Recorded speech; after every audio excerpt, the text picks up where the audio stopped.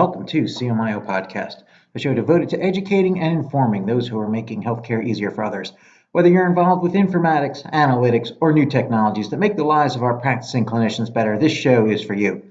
My name is Dr. Mark Weissman. I'm a practicing physician and a CMIO, and the host of CMIO Podcast. Today I'm covering the news to know for the week of November 18th. So let's get to it. First article comes out of EHR Intelligence.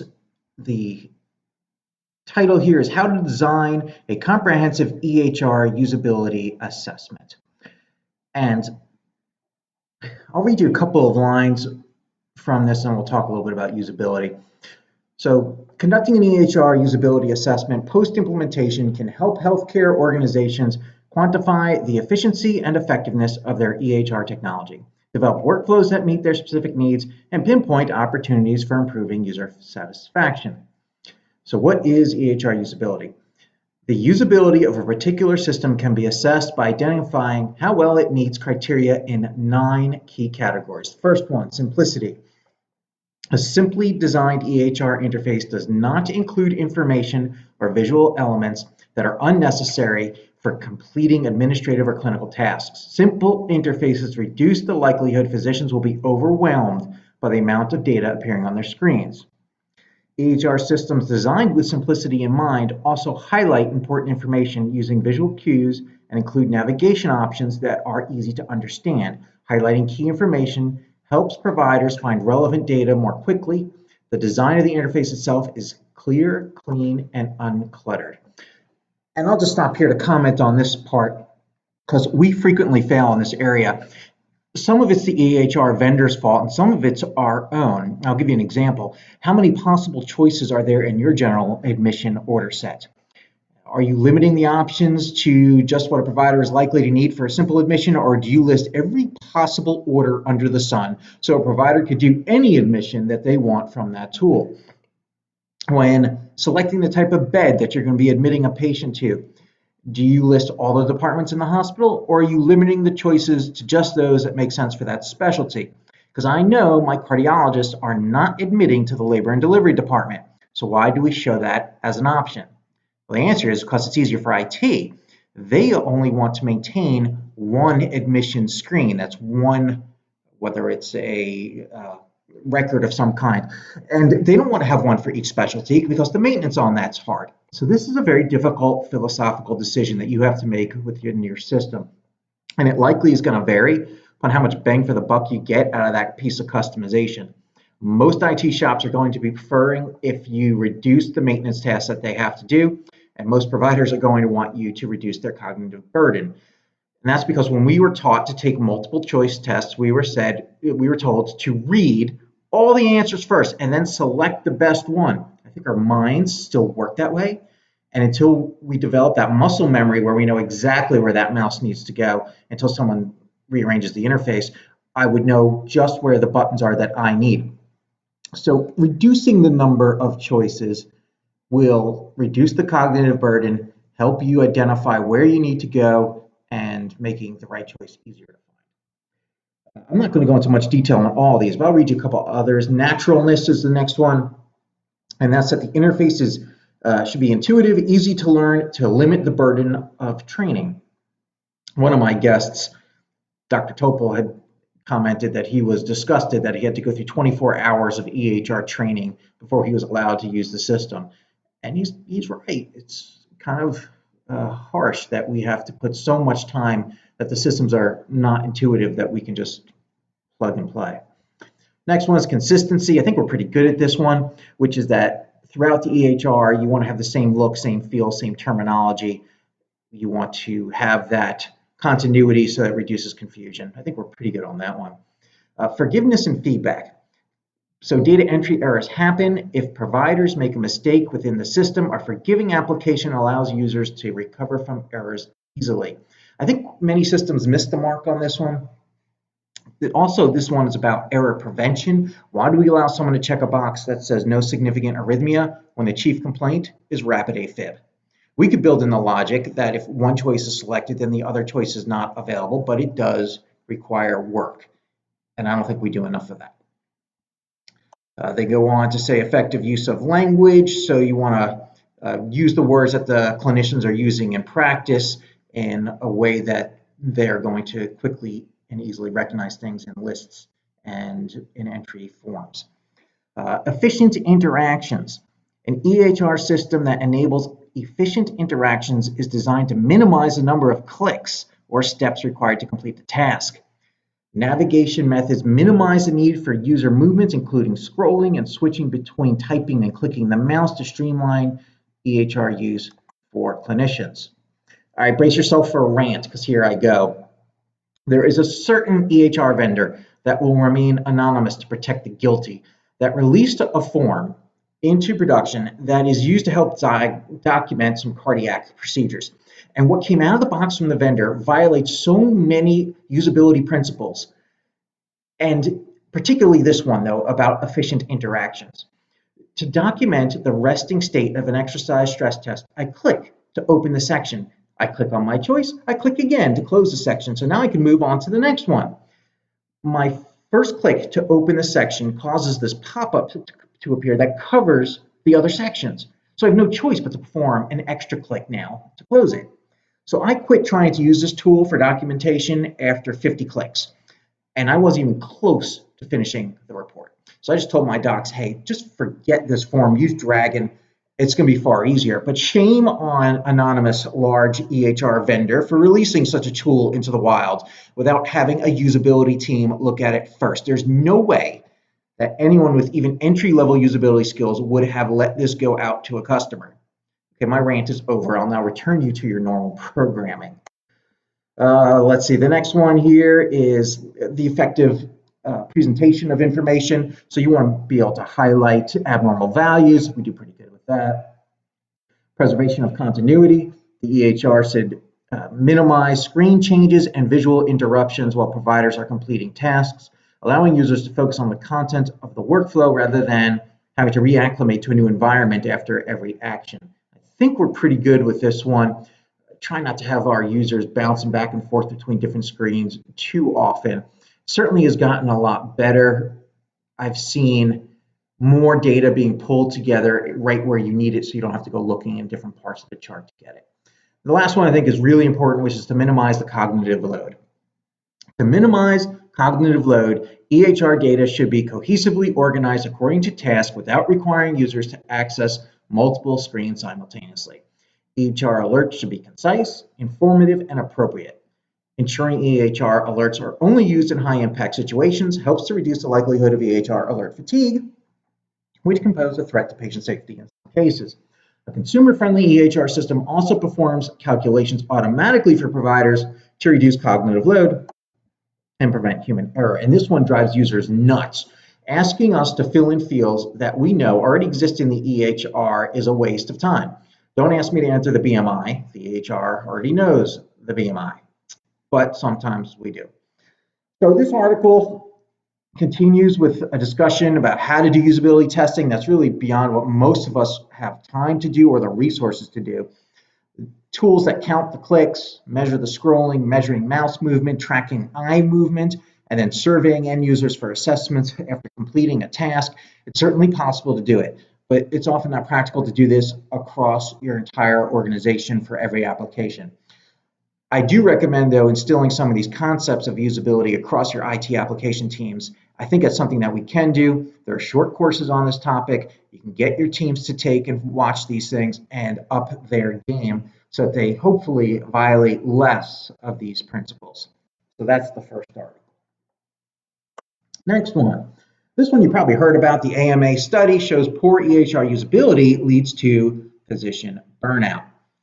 And this was by Christopher Jason. This one's also coming out of EHR Intelligence, but you probably saw it in a variety of news sources.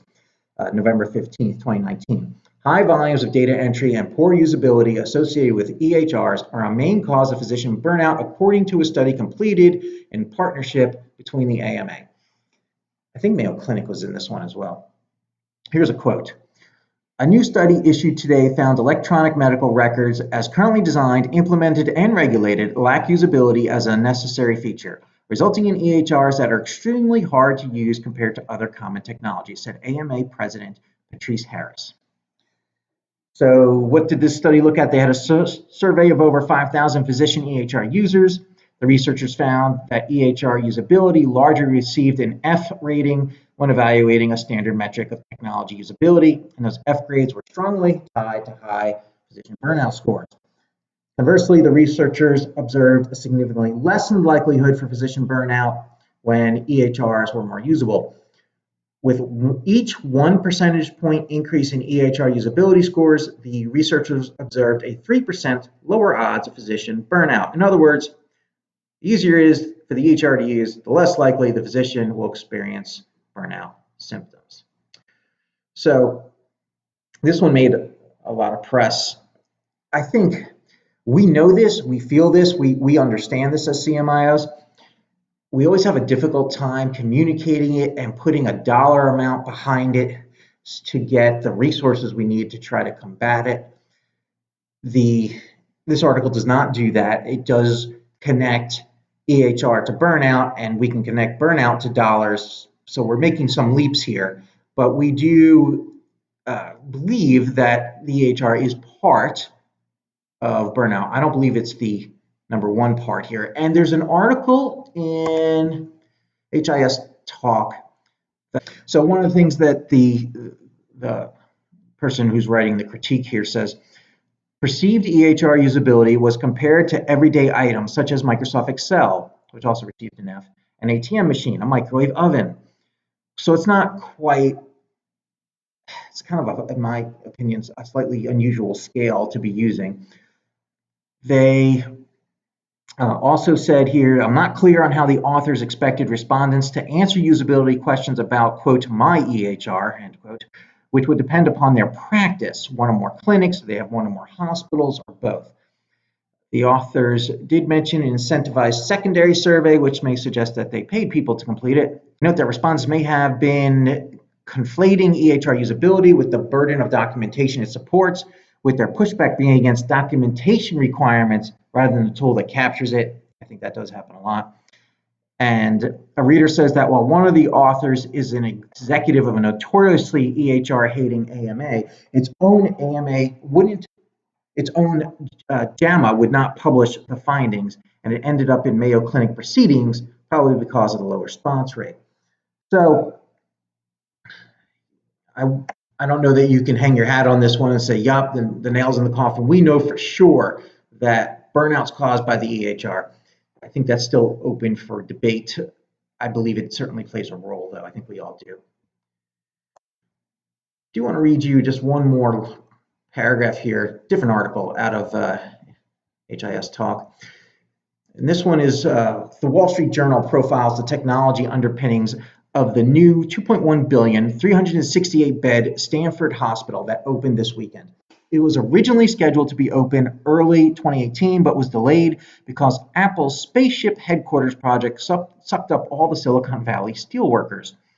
I was curious about Stanford's financials, which show $4 billion in annual revenue, a profit of nearly $450 million, several executives in the $1 to $2 million range, and IT compensation. Listen to this, the CMIO was paid $770,000 a year, while the CIO made $500,000 a year. Hospital features include bedside keypads that allow patients to choose entertainment, control temperature, lighting, and window blinds. Swisslog robotic dispensing for pharmacy and medication delivery by robots. A fleet of automated guide vehicles for delivering laundry and collecting trash. Tracking of staff and inventory in real time, and remote patient monitoring. I thought that was an interesting article. I think some of the automation that they're doing, this is the hospital of the future type thing, I think that's great. You've got these little trash robots running around, which makes me think of Star Wars, where they had that little trash robot that Chewbacca yells at and he goes running off into the corridor. I really thought it was interesting that the CMIO is paid more than the CIO, because I don't normally hear that. I'm going to not comment at all on the salary number as to whether that's higher or lower than what I typically hear. It's just an interesting number. All right, let's jump on to the next topic here. This one out of Healthcare IT News by Bill Sawicki, November 15th, Technology Optimization, Refining Clinical Decision Support. It's a fairly long article about how to do clinical decision support right. And to be honest with you, most of this is written for someone other than the CMIO because we know all of these things that they're talking about. I'll highlight one or two that I thought were interesting, but they say things like, number one, find out from your end users what they want for clinical decision support. Well, yeah, we kind of got that. That's easy. Do not interrupt clinicians when they're coming up with important clinical diagnoses. That makes sense. But some of these were more interesting. And so one of these here, it's identifying the value of clinical decision support. So one of the things they considered a best practice is the value of clinical decision support can be measured in terms of positive predictive value, which describes the relevance of decision support versus its irrelevance. And that's a quote from Aslan Brook from Zincs Health.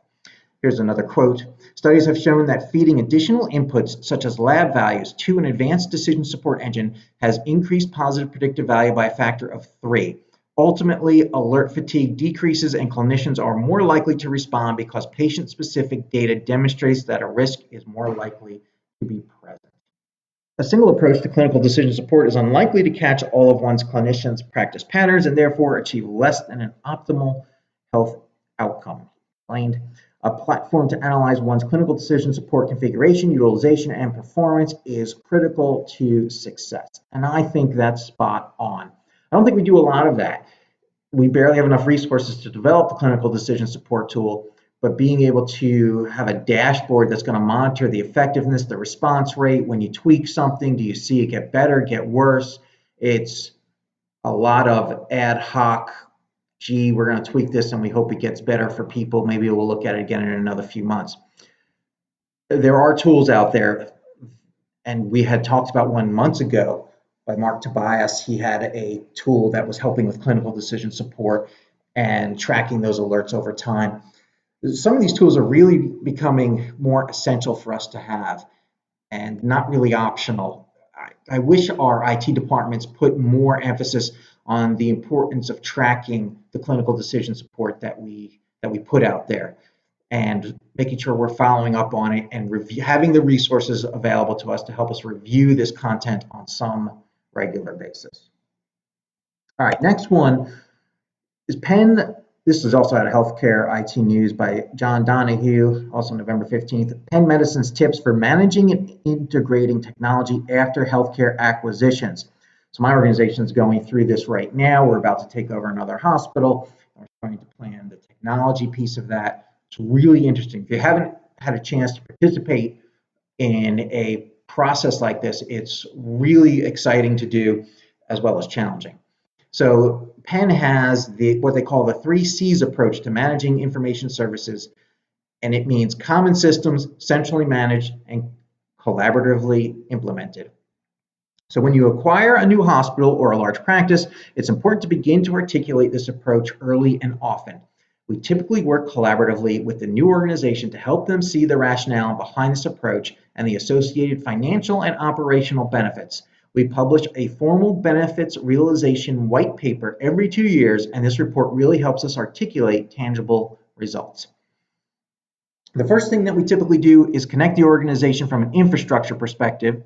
This begins to provide insight as to what vendors they're using and how their infrastructure and security is handled.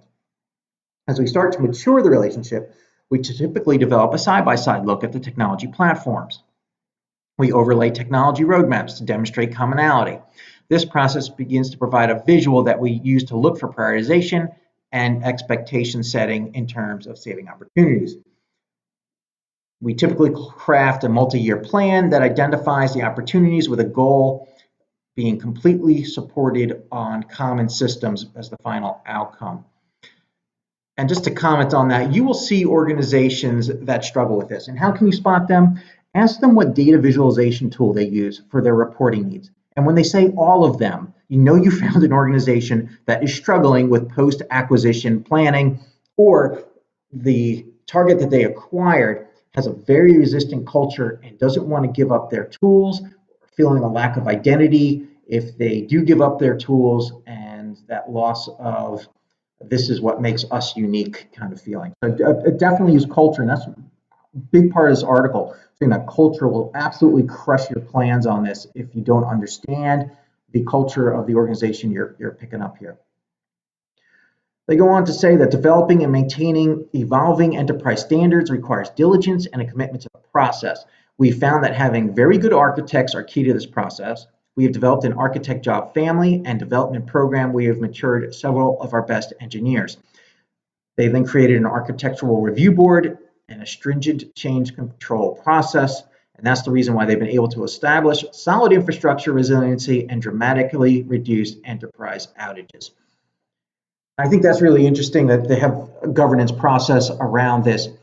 You will see organizations out there that have 1,000 plus different or sometimes the same overlapping applications out there. As CMIOs, we can help spot these and say which one's best in practice. How many call scheduling tools do you have in your system? I bet if you have more than 5 hospitals, you have more than 5 on-call scheduling tools. And you'll find as you pick up just little groups here and there in the medical group that they come with their own on-call tools. Typically, on some of these one-off applications where you end up, and I see a lot of this in analytics, the analytic packages. As you acquire companies, you're acquiring their analytic tools that they have, and you'll end up with every different brand that's on the market. Let's do one last article. And this one's going to ring true with you. It's post-acute providers often lack budget to implement critical health IT. Also out of Healthcare IT News by Nathan Eddy, November 15th. Almost 1 in 5 post-acute facilities have been operating at negative margins for the past 5 years or longer. This was a Black Book survey of roughly 1,600 providers of long-term and post-acute care. 84% of post-acute administrators reported having no budgeted funds for technology acquisitions or improvements in 2019. While HIEs, both public and private, health analytics, workflow, care coordination, and patient engagement systems could improve post-acute care, slow adoption rates and fragmented health IT environments are hampering progress. Just under half of all post-acute providers surveyed said that the state of their staff's health information technology proficiency is either extremely poor or non-existent, and just 4% of inpatient long-term care providers said they had data-driven analytic capabilities. Here's a quote from, this was someone from the Black Book Research who did the survey, I guess. Simplifying connectivity between hospital and post-acute care system generates enormous opportunities for cost reduction, reduced patient transfer workloads, and overall improvements in care. I'm not sure how involved the rest of you are with Pop Health. It takes up a good chunk of my time, and we have very little visibility into post-acute care. And yet, when you take on risk, when you are doing these value-based contracts, post-acute care matters. It matters a lot. There's some big expenses that can happen in there. And you definitely want to have a feel and a handle on what's going on and how you can reduce readmissions, how you can reduce the patients who get sent to the emergency room where it's a mild urinary tract infection and they end up spending 5-6 hours and then get transported back. And end-of-life care discussions that can happen. All those things can happen if there's good communication between facilities. And I just don't see it very often. It seems to be an area that is neglected. And so that's going to be the news for this week. I appreciate you listening. You've been listening to CMIO Podcast. I've been your host, Mark Weissman. You can reach out to me on LinkedIn or email me at cmiopodcast@gmail.com or go to the website at cmiopodcast.com. Send me your ideas for shows, guests you would like to hear from, general feedback, or just to connect. I look forward to bringing you our next episode.